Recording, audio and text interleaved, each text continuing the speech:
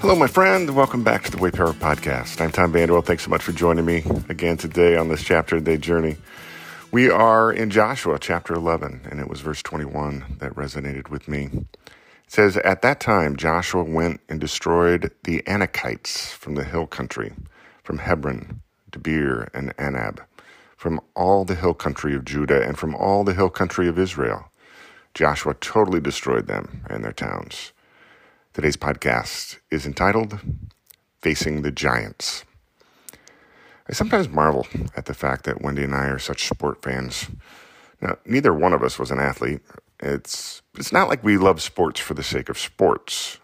You're never going to find us listening to sports podcasts or radio or watching SportsCenter on ESPN. It's more like we're the fan of certain teams. We tend to follow our teams, and we only follow the sport as it relates to our team, if that makes sense. I know, we're quirky. Now, the interesting thing is that when I consider the teams we cheer for, there's a certain underdog theme to our choices. Our teams tend to be the ones who rarely, if ever, have won the big one. Our teams tend to have perennial rivalries with teams who are perennial winners and almost always, at least it feels that way, beat our team. This means that winning the big game is a rare treat. But man, oh man, does it feel good when that day finally comes and our team faces the giant and wins. Today's chapter marks the end of Joshua's 7-year conquest of the land of Canaan. The last enemy he and the army of Hebrews face are the Anakites.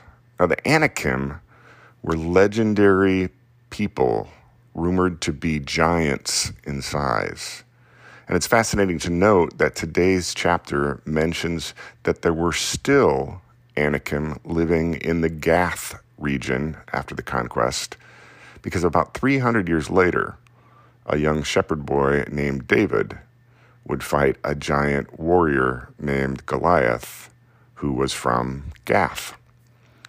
It's also important to remember that 40 years before the events of today's chapter, Moses and the Hebrew tribes were camped on the other side of the River Jordan. 12 spies were sent out to get a look at the land and the people living there. And it was Joshua and his colleague Caleb who were the only spies who believed that the Hebrews could cross the river and take the land. 10 of the spies were afraid to do so. Why? Because the Anakites lived there. They were afraid to face the giants.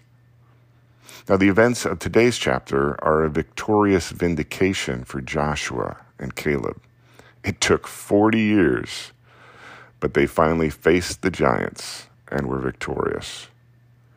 So in the quiet this morning, I find myself thinking about the giants I have faced and continue to face in my own spiritual journey.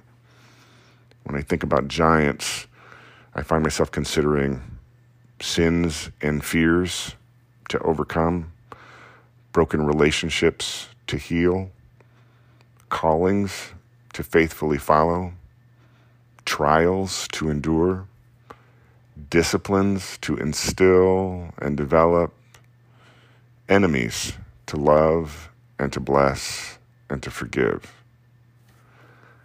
Now, the author of Hebrews said that our lives and spiritual journeys are like a marathon. Now, I've never run a marathon. Don't believe I ever will.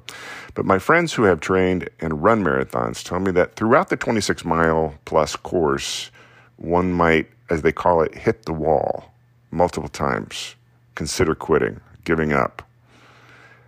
I thought of this as I contemplated the giants that I have faced and am facing on my journey, my marathon.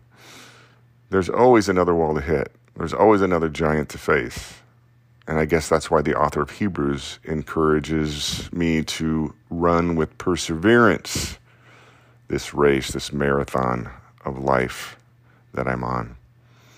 Joshua and Caleb finally faced the Anakites and won. The conquest was ended. Now for the challenges of dividing and maintaining the land. And I'm not sure Joshua has any idea how giant those challenges are going to be. I hope you have a great day today in facing whatever challenges are before you, my friend. We'll see you back here tomorrow.